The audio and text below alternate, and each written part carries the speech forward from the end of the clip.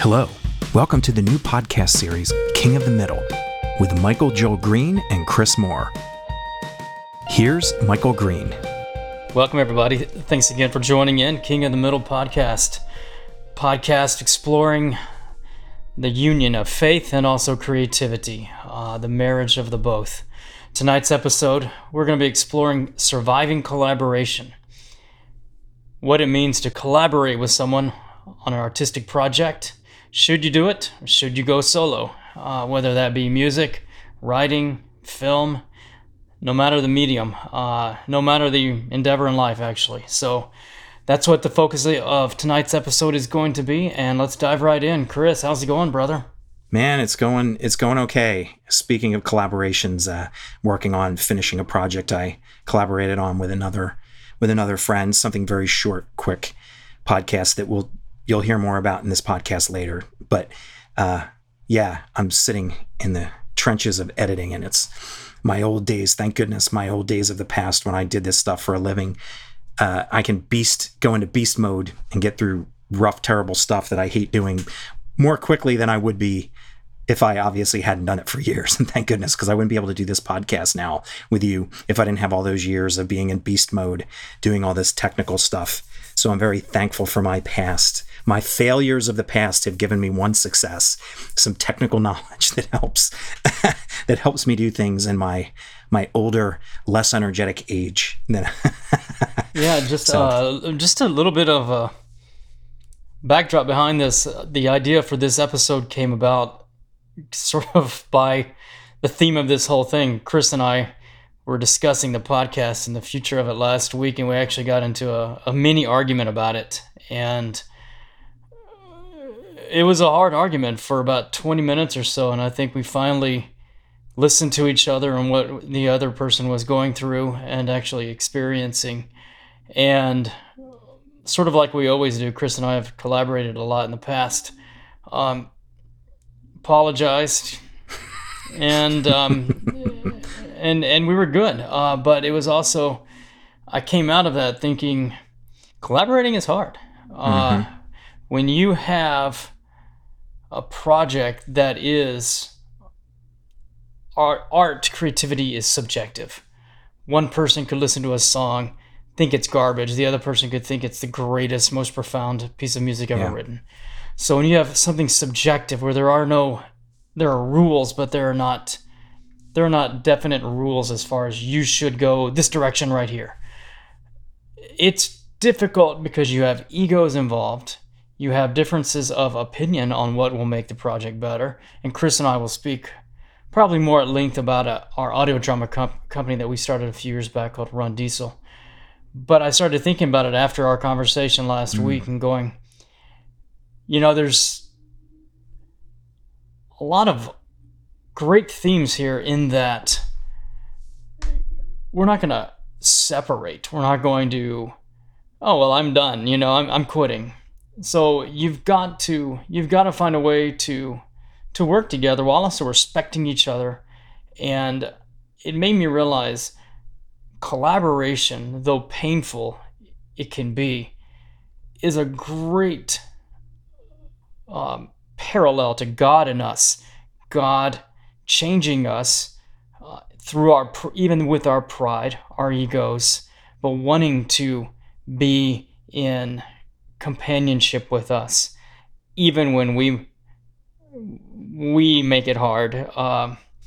So I really like that, and I wanted to explore that. So that's what we're going to do tonight, and we appreciate you tuning in. Mm-hmm. And I think go ahead. I was going to say, what was the first project you remember collaborating on?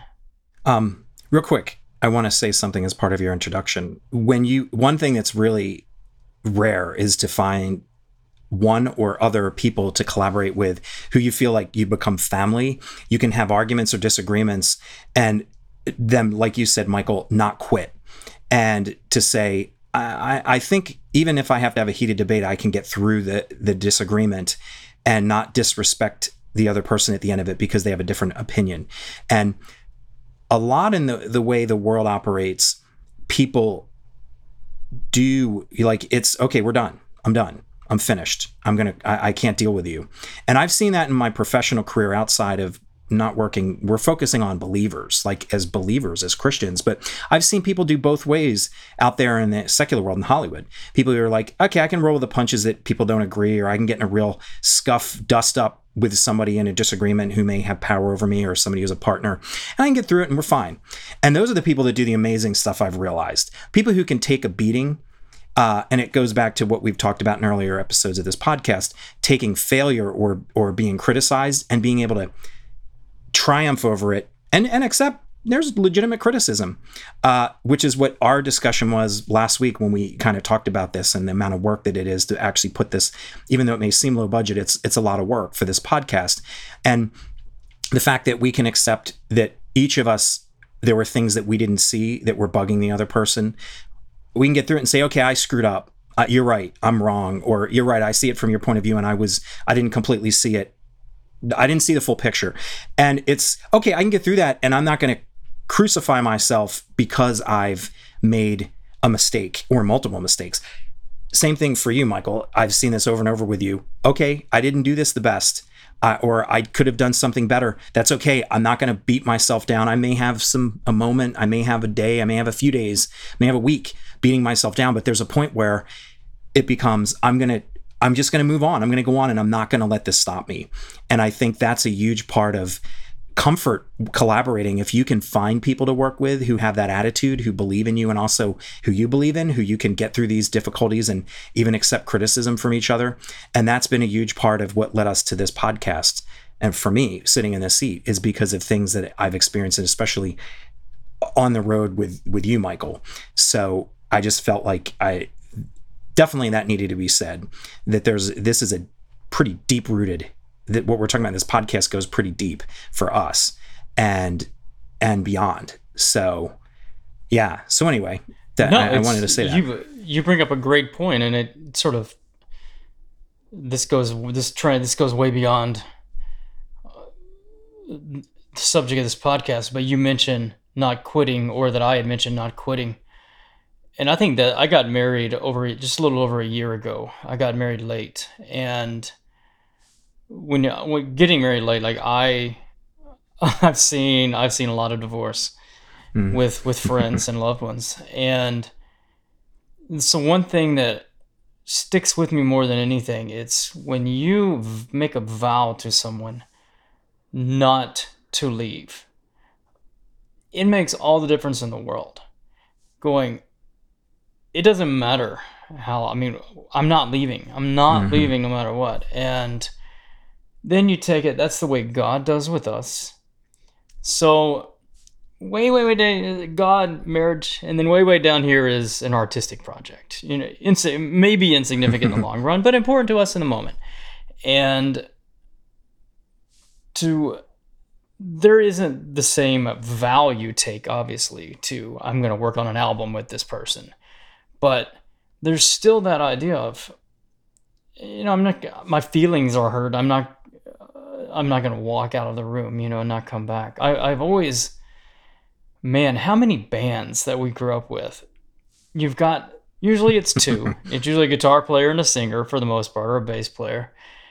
And they have this magical chemistry together. And they make 5, 6, 7 great albums that become sort of staples of your,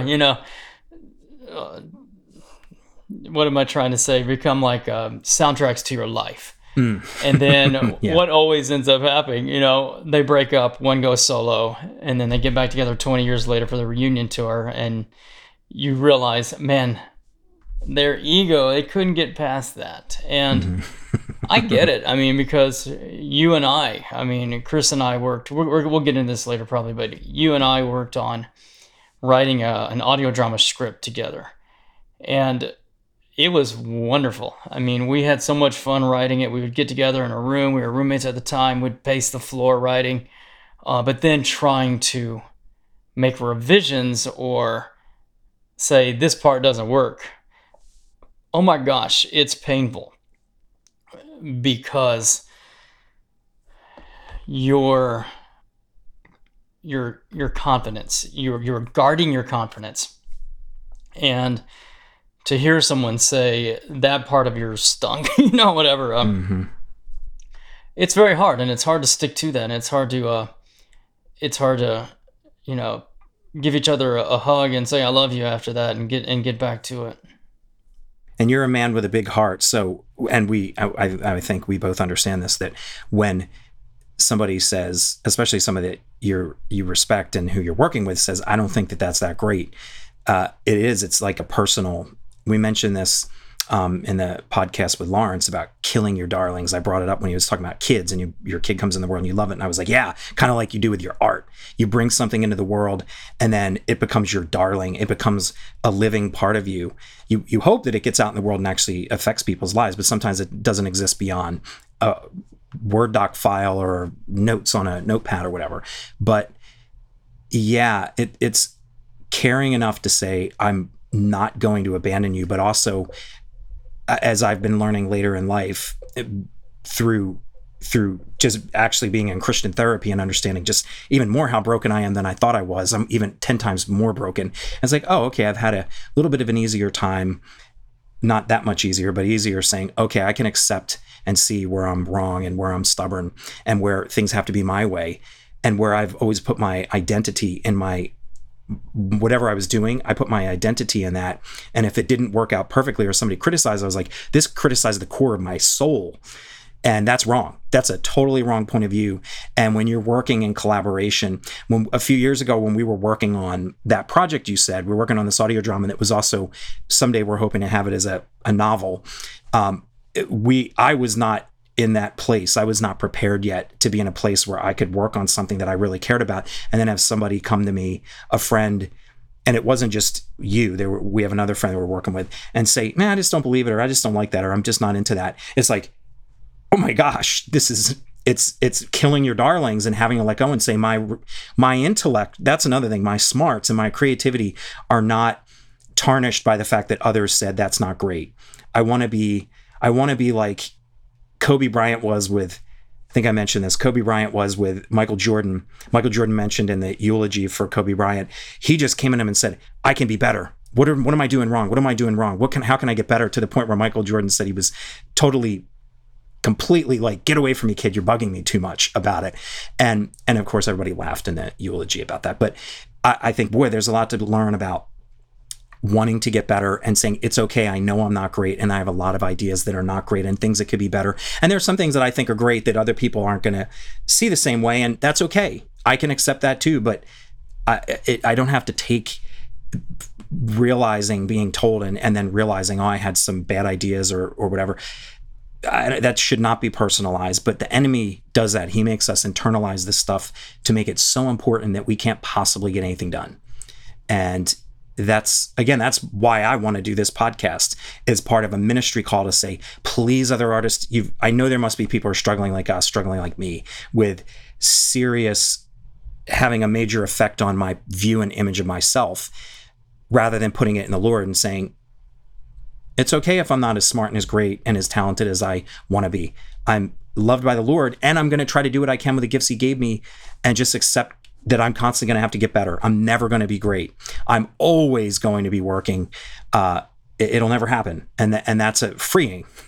So anyway. Yeah. You mentioned the Jordan Kobe thing. I don't know if you had a chance to see the Jordan documentary yet. I have not, though. But amazing documentary, by the way. Mm-hmm. But here's the thing about it. Yeah. On one hand, you're in awe of the accomplishments, the talent, the drive. And on the other hand, I'm watching that with sympathy or even sadness for the man, because Jordan was so obsessed with winning at all cost that, and he knew that he was the best. So it was never a collaboration. It was drill sergeant to soldier. And I'm speculating here, but I'm guessing that he didn't have many friends. There's actually a couple of clips where he actually like alludes to himself as God and Jesus to those teammates of his. So I think that is a trade-off right there. If you had a chance to be the very, very, very, very, very, very best, most successful, most applauded, but it came at the expense of relationships, your integrity, making you think you are a god, what would you do? What would you choose? That's a good question. And then you can't collaborate. He wasn't a collaborator in those times when he had that big ego, that I know, because it becomes the you show. And then you can't collaborate, and then you don't inspire people around you to want to be as great as they can be. Instead, it's just about you, and it's so destructive that, we're trying to avoid that. But we have our innate human tendency is to be that, what you're saying in the documentary. That's, without God, that's what we want to do. But it's also, I think, for me as a 25-year-old, I was going to be the exception. I was going to have the accomplishments while still having the humility and the witness. Okay, so for me, some of the earliest collaborations that I had were with people who I knew or I knew them through people who I had gone to school with. And there are a couple of cases where I wound up working with people. In the first case, I worked with somebody who was making a documentary, multiple short ones, but then one longer form one. And that, I believed in both the person and I believed in the project when laid out on paper what it was. And I wound up working with this person, I think, on and off. And at a certain point, I was working almost part-time to near full-time some weeks on this documentary. But it became apparent to me, this is a long-term project. It doesn't have an end. It doesn't have a clear set of goals and how it's going to end, how it's going to even come together and to be something that's even going to be worth all this time. Based on my point of view at the time when I was looking at it, I was like, it's kind of this cloud and it's not really shaped clearly. And then also I thought, I don't even know how this is, with all this work going into it, if it's ever going to be seen by anybody. So I got to a point on that project where, as a believer, this person was a believer too. I just had to say, I've got to move on because I've got work. I've actually found some work and it's working with people. They're not believers, but it's a real salary job and a real professional position. And I have to go do it. And that wasn't the easiest to tell this person. And that person was gracious, but was still like, what can I do to convince you to stay, to keep working? And literally it was like, there's nothing, because this project doesn't have an end. This project could go on. And it turns out I looked the project up a couple months ago. And I was like, I wonder whatever happened with that thing and that person. Well, that person moved away from California, and it took them 8 more years before that project was done. And that was exactly my point, that collaborating, sometimes your heart is in a place where I want to work with people, but you have to have the smarts and the business savvy to say, is this worth my time for ministry purposes? Is it worth my time, just the relationship with this person? Or is it worth my time for my career? You have to weigh those to see what's the most important. But the one thing that no matter which of these things, career and learning and ministry with your relationship to the person directly, what you do at the end, you have to say, I have to handle this in a godly manner. It doesn't matter what the answer is of these three, that the answer is no. And I don't know if I don't think you can take a formula that says if 2 of these 3 things, ministry, relationship, and pay, it's 2 out of 3, like the cheap, fast, and good. You can only have 2 of them. I'm not even saying that I know what the formula. 1 could be enough for you to say, yes, I'll do it. But when it comes time to say, this is it, it's keeping that relationship intact as much as possible, being godly about it is the most important. And that was one of the earlier lessons I learned from surviving collaboration. And then I had another situation with somebody who I worked with, similar believer, and we had some success because we worked on a documentary series that did air on TV. It aired on limited run on some PBS stations across the country. But we got to the end of this thing, and financially, I liked this project. It was on comedians and content from the turn of the 20th century and the early 1900s. It was Chaplin and Buster Keaton and all these guys. And I really liked what the project was about, but it was clear to me this is not a career making. I'm not going to make enough money. I'm not going to make enough money to even pay my bills, let alone build a career on doing this kind of project. So we did some limited. We did a couple series, and then I was like, I've got to go get paying work again in an industry job, and because I always dipped in and out of industry jobs. Things are always changing and in flux, and I was always working as a freelancer or limited run at a company and then would move on. So it was very interesting that, again, I had to learn, I want to maintain our friendship because I believe in you and what you're doing, but financially and for my career, this isn't going to help me anymore at this point. I have got to get more stable in my life and my career.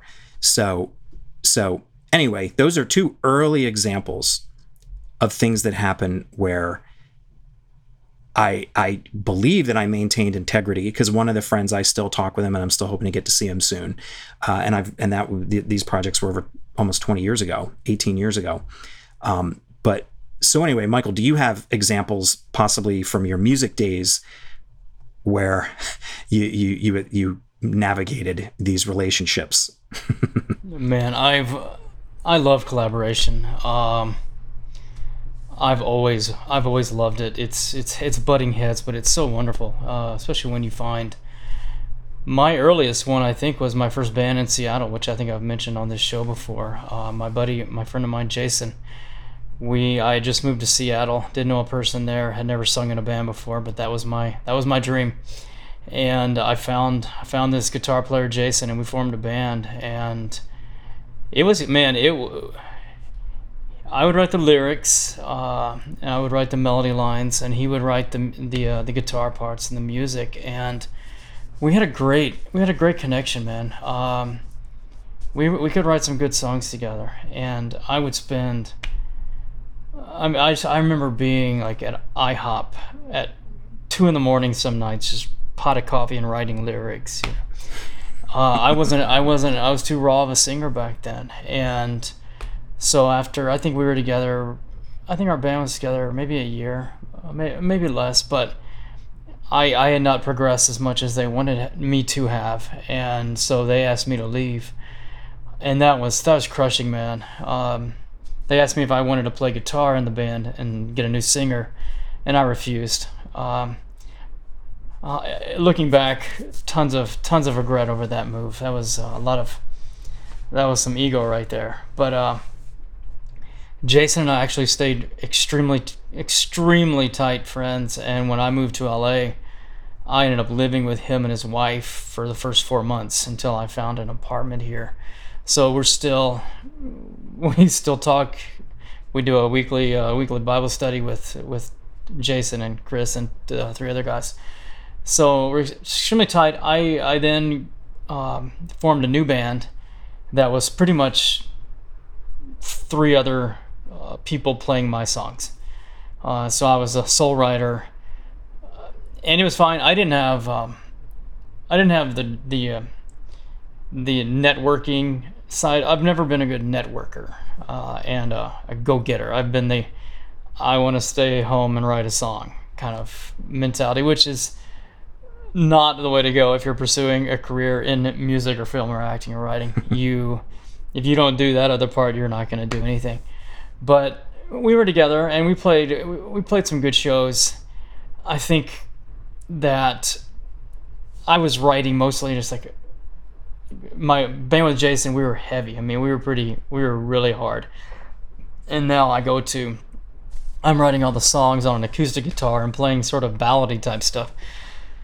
And it was great. I loved being kind of the songwriter but I don't know. 2 of the people ended up moving out of town or something, so we split up. And then I took that bass player and we tried to form another band, and we ended up with one of my other best friends, this guy John, and we formed a band. But here's the takeaway. It's whoever wrote the song was going to get to sing it. And John was writing kind of more of the style we were into, which at the time was, post Pumpkins, but still loving some Pumpkins, Sunny Day Real Estate, all these bands. it's a little harder than the stuff I was doing. So my ego was sort of deflated because I think I got to sing 1-2 songs that I had written that actually fit the style. But for the most part, John was doing most of the singing, and I was doing backing vocals, and I loved it. I mean, our voices blended really nicely together, but that was me finally at the point to where I don't have to be the frontman singer. In this band, we're writing some really good songs. And then John ended up, his band from Redding, California, moved back to Seattle, and they asked him to be in it again. So we ended up breaking up because he rejoined that band. And then I moved to LA. So that was kind of my musical collaborations, which have been trying, but they've been really great. Because when you can, there is truly a creative zone that happens when, you know, it's usually on stage or even just jamming, but when you hit that zone and that you can't even explain it, but next thing you know, it's like, oh my gosh, where did that come from? Where did that guitar part come from? Oh my gosh, I love that right there. Put that in there. I would carry this was before digital. I would have like little handheld cassette tape players, and I'd string them up before each practice to record the practices. And I would go all week long just listening to old practice tapes, just trying to mine for the smallest nugget of melody or whatever. But when you find that, it's awesome. Yeah. That's great. And you were working with people who were believers, which is great because you had a similar heart for the projects. Yeah, I mean, you can't beat that. We would do Bible studies before practice. That was pretty cool. I remember. I think that was in the band with Jason. Yeah, we would do a Bible study beforehand, and then we would turn the amps up really loud and blast everybody out of the room. Yeah. How does that differ from any experiences collaborating you had where you didn't work with believers? Maybe it wasn't even in music. Probably when I started writing novel, not book-wise. I always have worked day jobs, 9 to 5, cubicle, corporate cubicle jobs. And I was in LA, I was playing music, but I was also acting, and I worked doing benefits administration. A lot of paper pushing for this company in Santa Monica. And I had a work contact who worked for, I was being in charge of like employees' health benefits. So I would work with insurance carriers and stuff. And I had a contact from our insurance carrier who was this single mother that lived up sort of near the Nevada border in Northern California, up near the mountains. And we were work contacts for probably 3 years, but we were email buddies. And she was the most brilliantly creative, imaginative person I've ever known. Could just pull brilliant ideas out of thin air. So we would spend our days, and both of us probably had too much, it was probably slow at work, but we would spend our days emailing, kind of making up song lyrics to each other. She would read some of my memoir type writing and comment on it and stuff. And this is at the point where I loved acting. I mean, being on stage, being in that moment, you know, when you literally you feel like you can do anything you want in the pin drop silence. But the frustration that comes with it, the frustration, the driving 40 hours a week in standstill traffic to do a 30-second audition for a casting director that never even looks at you. These things, death by 1,000 paper cut kind of stuff. Yeah. And so anyway, I was sort of at that mode where I was really, really burned out of that side of it. And I got into work one morning, and there was an email from this woman saying, here's what we're going to do today. I'm going to write a paragraph of a story, then you write the next paragraph. And then we're just going to take turns writing the next paragraphs. So she had written a paragraph about a 12-year-old boy that sees a monster on a school bus. So I was like, okay, cool. So I kind of wrote a little paragraph, and sent it back to her. She back and forth. That end of that day, we had like probably 5 pages written or so. I don't remember, but we kept it going the next day, and then we kind of realized this is really awesome. I love what's going on here. Let's keep going with this. So we stopped doing the alternating paragraphs, and I would take a chapter or a scene, and she would as well. But by 2 weeks, we had probably 50 pages, and so I sent it to a buddy of ours who is a screenwriter. I was like, "Am I crazy, or is this pretty good?" And he wrote me back, and he's, "Mike, you got to keep going with this. This is really cool." So that kind of allowed me to quit acting to start a writing career. The relationship that was the real story. Probably we had never met. We had been email buddies for 3.5 years. I literally had never seen I wouldn't have been able to pick her out in a room of 5 people. But yet we had developed this relationship over email and work contact. So we started writing this book together, and we started fighting a lot. She had a tough life, and I think for her it was an escape when she needed an escape. It's got to be fun, or she's not going to do it. And I was looking at it like, this is it. This is my shot, And so I became very taskmaster-like, wanting to put us on a writing schedule. And for her, it was, well, if I feel like it, all right, And I think there was also that sort of, you're developing or forming a relationship where you're not getting the whole picture of the person. So we had been buddies for 3.5 years, and next thing you know, we're trying to have these writing phone calls and stuff, and we're just fighting because I can't get her to work. She's not giving me what I need, and for her it was, she's seeing this other side of me that is shattering this picture of me and stuff. So we ended up splitting up. No, there was a lot of drama with that. That's a story in itself. But for me, we had too much written. So I was like, I can't quit this. But I didn't think there was any way in the world I could ever write a novel by myself. I'd never done it before. But I couldn't quit it. So I kept going and finished. Now the whole book was schizophrenic. I mean, her writing style was all fun, probably written for about 2 or 3 years younger. Everything to me was, I have to be having people weeping and crying, melodramatic at every turn. So it was very, the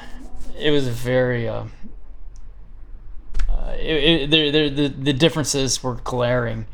So, it was a great lesson. But relationally, I'm not getting into a lot of it, but it was really hard because you saw a relationship sever and be torn apart because of your trying to collaborate on something creative, and you didn't have, well, you are right, we didn't have the shared faith. 2, I was a man, single man, she was a single woman. I'd never even seen her face to face. We probably shouldn't have, we might have not, it might have not been healthy for us to be in such a intimate relationship such as writing a book together. And that was the end of a friendship, albeit a one strictly based on digital. It was based on a project, and that is something where if you don't have the ability to connect in that way spiritually, it's more of a risk that something like this is going to happen. And one of the few circumstances where I worked with people who were, other than when I was working in the industry, when I actually did freelance work, one of the few times I did anything with somebody who was not a believer is a couple of guys who were really fun. One guy was from New York. This other guy was a writer out here, and they were doing spec commercial spots because they wanted to get out and do commercials, and they started doing a film, and I helped them on a bunch of projects. And the reason, I almost forgot about them, but I've been going through old tapes looking at projects I've done either with other people or projects that I did on my own, or just old editing projects and all kinds of stuff. And I pulled up this tape that had the work I did with them. I was like, oh yeah. Every now and then, like every 8 years or so, I'll think, I wonder what happened to those guys. Because the interesting thing about it was they were really fun, creative. We were working on short projects. We got along like the way you would dream of working with fellow Christians. But just one day, all of a sudden, I just never heard from them again. We were working on something, and then that was it. And I know it wasn't like I'm not doing a good job for them, because I wasn't charging them next to anything. And it was at a time when I was between jobs, between industry jobs, and we had fun and stuff was coming out well, and they always liked it. So, and then I found out later, well, one of the guys went back to his family business. He decided that it was this time in Hollywood was up, and the other guy had other stuff going on, but I just never heard from them. And that was also kind of the sense of when you're working with people who you don't have deep ties with, it's easy for them to just walk away. You may never hear from them again. As far as I know, have you ever heard from the woman that you were co-writing that book? Yeah. So these things can break, and that's why we're called, as in our walk, to do better than that, to be better, to try to keep these relationships intact, even if we have disagreements. And I think that what I know of you and I, and what we're talking about in this podcast, I think we've done a decent job of that with our fellow believers, people that we really have relationship with that are beyond the project, But man, it's tough regardless. It's tough navigating this stuff. And again, when you put your heart on the line and somebody says, I'm not there. So, we've worked on this audio podcast project before we started. We're working on a number of books, but we're working on a book series where we talk about modern contemporary issues, and we're doing some Bible study stuff that goes with it. And we've done some audio dramas with a friend, a partner, and we're going to do some audiobook versions of this stuff that we're writing. But we worked for years for this audio drama company, and we came up against some of those issues where we're not all on the same page with what we wanted to do, not only in the story, or were we all at times in sync, like two of us might agree and one doesn't, and then two do agree and then the other guy doesn't agree. And plus we had throw in the mix that one of our buddy found out that he had cancer while we're in the middle of this thing. And we never completely recovered from that, because he's got to look out for his life and his health. He can't be stressed out about starting a company dealing with the things he's dealing with. Yeah. So, but it was interesting because, and even Dash there agrees. Yeah, that's hard stuff, man. I think though, it's very easy to kind of warn against the pitfalls. But I think as we're trying to wrap things up, man, I want to really hammer on, especially for friends, or even not, especially for people that share a common goal, share a common faith. What are the benefits of collaboration? Yeah, benefits. That's a great question, because I definitely have experienced a lot of good. The project that you and I were on before we've gone off working together on this podcast and on authoring some projects together, we came into this project with audio drama, and I've never put myself out there with my storytelling in this way. I mentioned in the past podcasts that I did a student film, 20-minute long film that I did in grad school, shot on film, post-production, everything, and never released it because I was too scared of what people would think, that they'd think, he's not that smart. This guy's not that sharp. He's pretty dim-witted. He did this project. And it kept me for years from ever trying to release any music, anything that I was working on and tinkering with. It kept me from every kind of creative endeavor of any particular value, other than, okay, I'm pretty decent at editing. But the thing about editing is most of the time I'm working on other people's stuff and I'm working with other people. So I have a fallback. It's not just on me. I'm not really showing you what I'm capable of in some projects I've co-created, but mostly there's a protection. Doesn't matter if it's not the greatest, it's not just me. But when I started working with you and our buddy, I had to start putting stuff out that I was writing and thinking, man, this is expressing what I think about the world and I'm passionate about this. And then ideas would get shot down and I would just be like, no, I have to argue until I'm blue in the face why I'm right. And what I learned because of what we talked about at the beginning of this podcast, when you're working with friends who really care for you and you care about them and you know you're not going to quit, there is something to be said for how you can eventually you learn, hopefully if your relationship survives that working relationship, you realize I can let my guard down and say, okay, we can disagree and I can do things your way. I don't have to do them my way. I can, and the great thing that came from working with you over the years, and that includes more recently when we've been writing, is taking some criticisms from you sometimes that were very compassionate but very intense. And I was like, my initial reaction, I want to say, oh man, is this really just the way you do things or is this right? And there are quite a few things that you've helped me with in the last couple of years where it was like, no, you're right. I need the criticism that I'm getting from somebody who really does want to see me succeed, because it is helping me to become better at using the gifts God gave me. Now, whether I'm going to make a living doing that or not, I don't know. But in my walk, it's changing me as a person because it's helping me in every aspect, including being married and being able to deal with criticism in my marriage and say, okay, I'm not doing everything perfectly well. There's better potential for me to be who I can be, that God wants me to be, that I'm not there. And I'm going to be on that constant journey until I'm dead. But it's okay that I'm not there. It's okay that my talent isn't where I want it to be. It's okay that I'm not perfect. And learning that, and the amount of pressure that comes off your shoulders when you start to accept letting your guard down and saying, I'm not going to take my identity and stash it in what I'm doing. I'm going to let go and say, okay, let me take criticism for what I'm doing.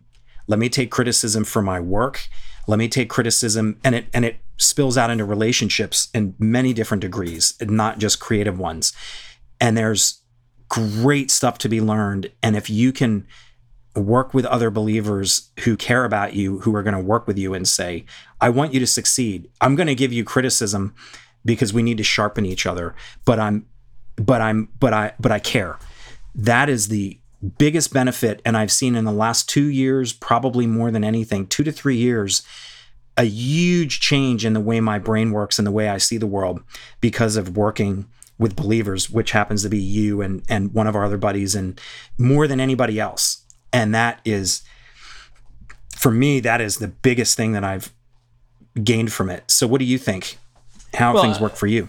I want to just really quickly add in there, I remember when we were writing that script together and we were also roommates, you would be writing at the table or even editing, because you did all the sound design, and I'd look over and you would have tears running down your face because what you were working on was moving you so much. And I that was great to see, because that was when that happens, like, oh, that was from the gut, that was from the heart, that was some good stuff.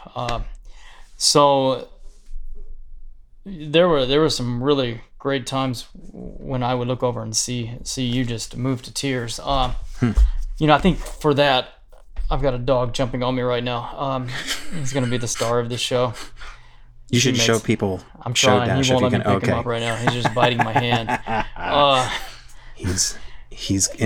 That's perfect example of collaboration. Amen, not going to do what I want you to do. Not gonna do. I'm sure what I want is right, and what you're still rebelling get against fed me tonight. is wrong. We're still gonna take you for a walk in the morning. Good old Dash is the perfect metaphor for this Incredible. conversation. I'm gonna get him one of these episodes. He's gonna sit with me, but probably. I mean, when you're collaborating with someone like-minded, and there's stuff you come up with that you're adding double the talent. I mean, so by definition, you've got double the talent and double the creativity going. The potential for something really, really magical is there. And that's, now I write novels. Most of those are very solo efforts, excuse me.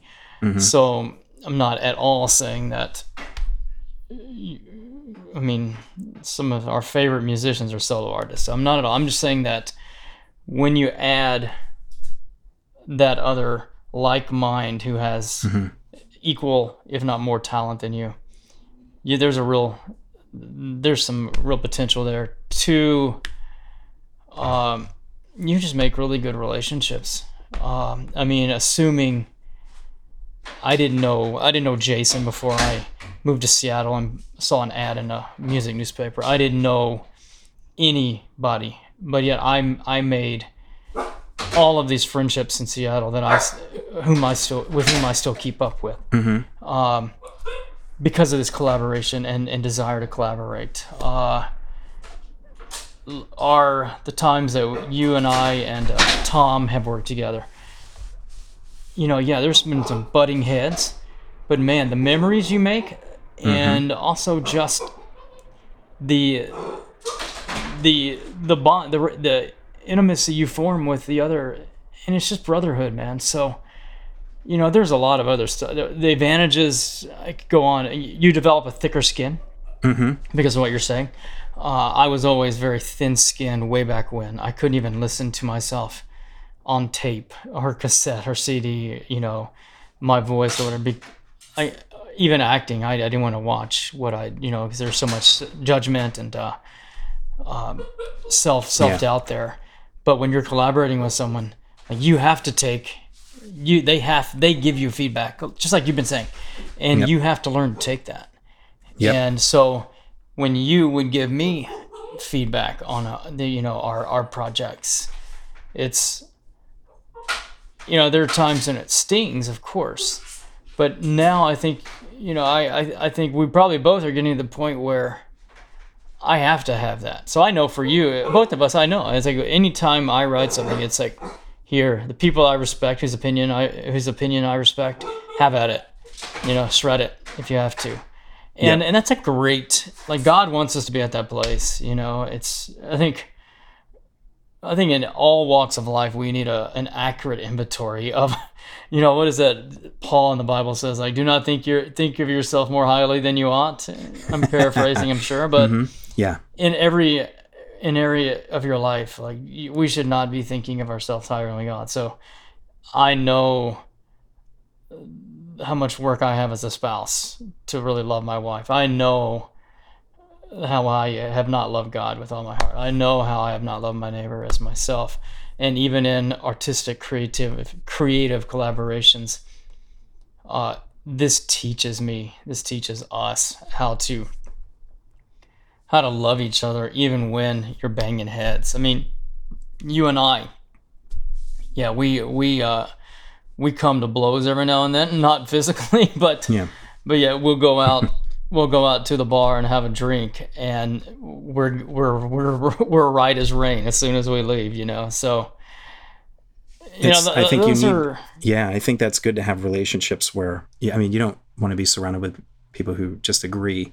And I would say one thing as we're wrapping up, though, boy, it's hard to find people that will actually, you'd think, it's easy to get people to criticize your work. Well, believe it or not, it's actually not that easy to find people who are willing to be on your side and say, okay, well, let me look at what you're doing and give you opinions. It's actually amazing. And of course, when you're writing, I get it, because if you start handing people books and say, can you read and tell me what you think of this? It's hard enough for people to have time to sit down and watch 40 minutes of TV, an episode of TV at night, for some people, let alone look at a book that might take you 10 hours to read or 8 hours. So I think that's one thing too. Hopefully we'll be, through this podcast, encouraging people to connect. Maybe they'll connect through us, through our social connections and social media, to find people to work with and find people to help, and even be willing to just be a critical eye in a compassionate way.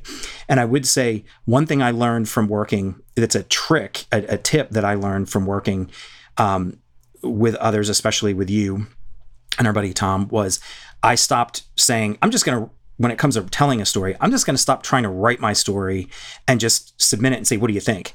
I'm going to start doing treatments, outlines first, and then treatments, and go through a 3-tier process where I say, here's an outline, here's a treatment for what I'm going to do if it's more than a few page story, and then And then I'll write it, and then I'll say, give me notes. However, I don't expect radical notes after the treatment notes and being brutalized, through that, to then say, I really don't like your story or this or that. I'm like, well, there's nothing I can do about that, because that's why I went through the outline and then the treatment phase, which is pretty gnarly.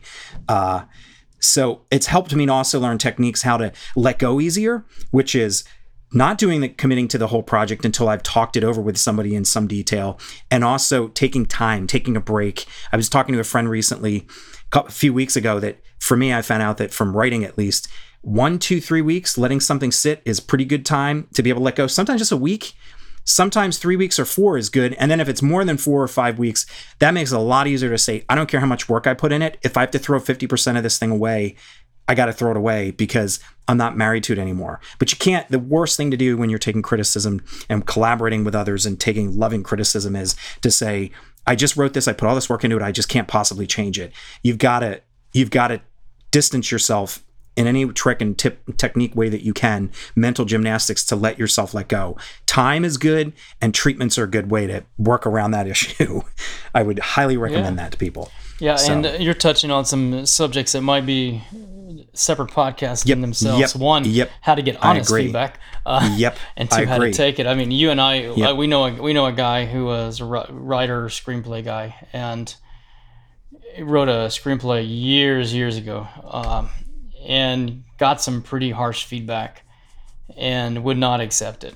Plowed forward, making this film that, and didn't do too well. And I think his comment to a couple of the people that gave him feedback were, "You just don't get it," or something like that. So that's a classic line that a lot of people. Yeah, and I've been there, and I've been there myself. The hard thing is, and again, this is probably a separate podcast episode, but honest feedback. I mean, your friends are always going to tell you, "Oh, good, it was good for you," kind of thing, because they don't want to hurt your feelings. And we love them for that. But you're talking now about, you've got to create something that is good enough, that has to be good enough to actually, should God bless it, or should the opportunity come, it's got to be good enough to reach an audience. And you have to be aware, sorry, I'll interrupt, that you have to be aware too that the flip side of the good criticism is the prophet is never respected in his own town. You can use this mindset, I just amongst my friends, if they don't like it and people are giving me bad criticism, it's like I'm a prophet in a town. I'm not saying that the work is prophetic work. I'm just saying it's a creative work, and I've found myself in that trap before too. Like, you're never respected in your hometown, so to speak, quote unquote hometown, meaning in your family, and you have to be careful because that's not true. No, so that's good subject matter for another discussion. Absolutely, it's our way of protecting ourselves. But we're going to close it. But one of the reasons we're doing this is because we're talking about making a living with this, which is something we've been trying to do for a long time, most of my professional life. So this isn't, we're not talking about how to just have a hobby. If we were, then okay is good enough. But we're not. We're talking about how to have a vibrant faith, and to have walking with God, trusting in God, while also pursuing a career in these creative fields. And so that's what we're talking about here. And so when we're talking about feedback, and so you've got to find those that understand that. So they actually have to be knowledgeable enough and professional enough to know, and if something isn't good, why is it not good? And then you have to have the softness of heart not to defend yourself, and actually just say, oh yeah, that's not good enough, then I have to go and rework that. And I would argue that even if you're not going to make a career from it, that's still, our mindset is you make something as great as it can be. In other words, make it powerful, make it good. Don't accept, it's okay, or that's the best, whatever it can be. That's actually what we're trying to not do. We're saying, I don't care if you never get paid. but you want it to be as good enough that you could be getting paid for what you're doing. That I think is our mindset. Amen. What we're going to be talking about is be excellent, or, then you can doodle, but that's not what we're talking about, noodling around. So if you want to send us out, I think we'll continue this conversation in a future podcast or vidcast. You got we it. have a lot to talk about. That's true. Well, we want to thank you all for listening. This has been another episode of King of the Middle, and we will see you next week. Have a great, great week, rest of the week, and a great weekend. Yes, God bless, and thank you, and adios for now. Amen. Bye-bye. Thanks for listening to King of the Middle with Michael Joe Green and Chris Moore. Check us out on YouTube or Facebook if you'd like to see the vidcast version of this podcast.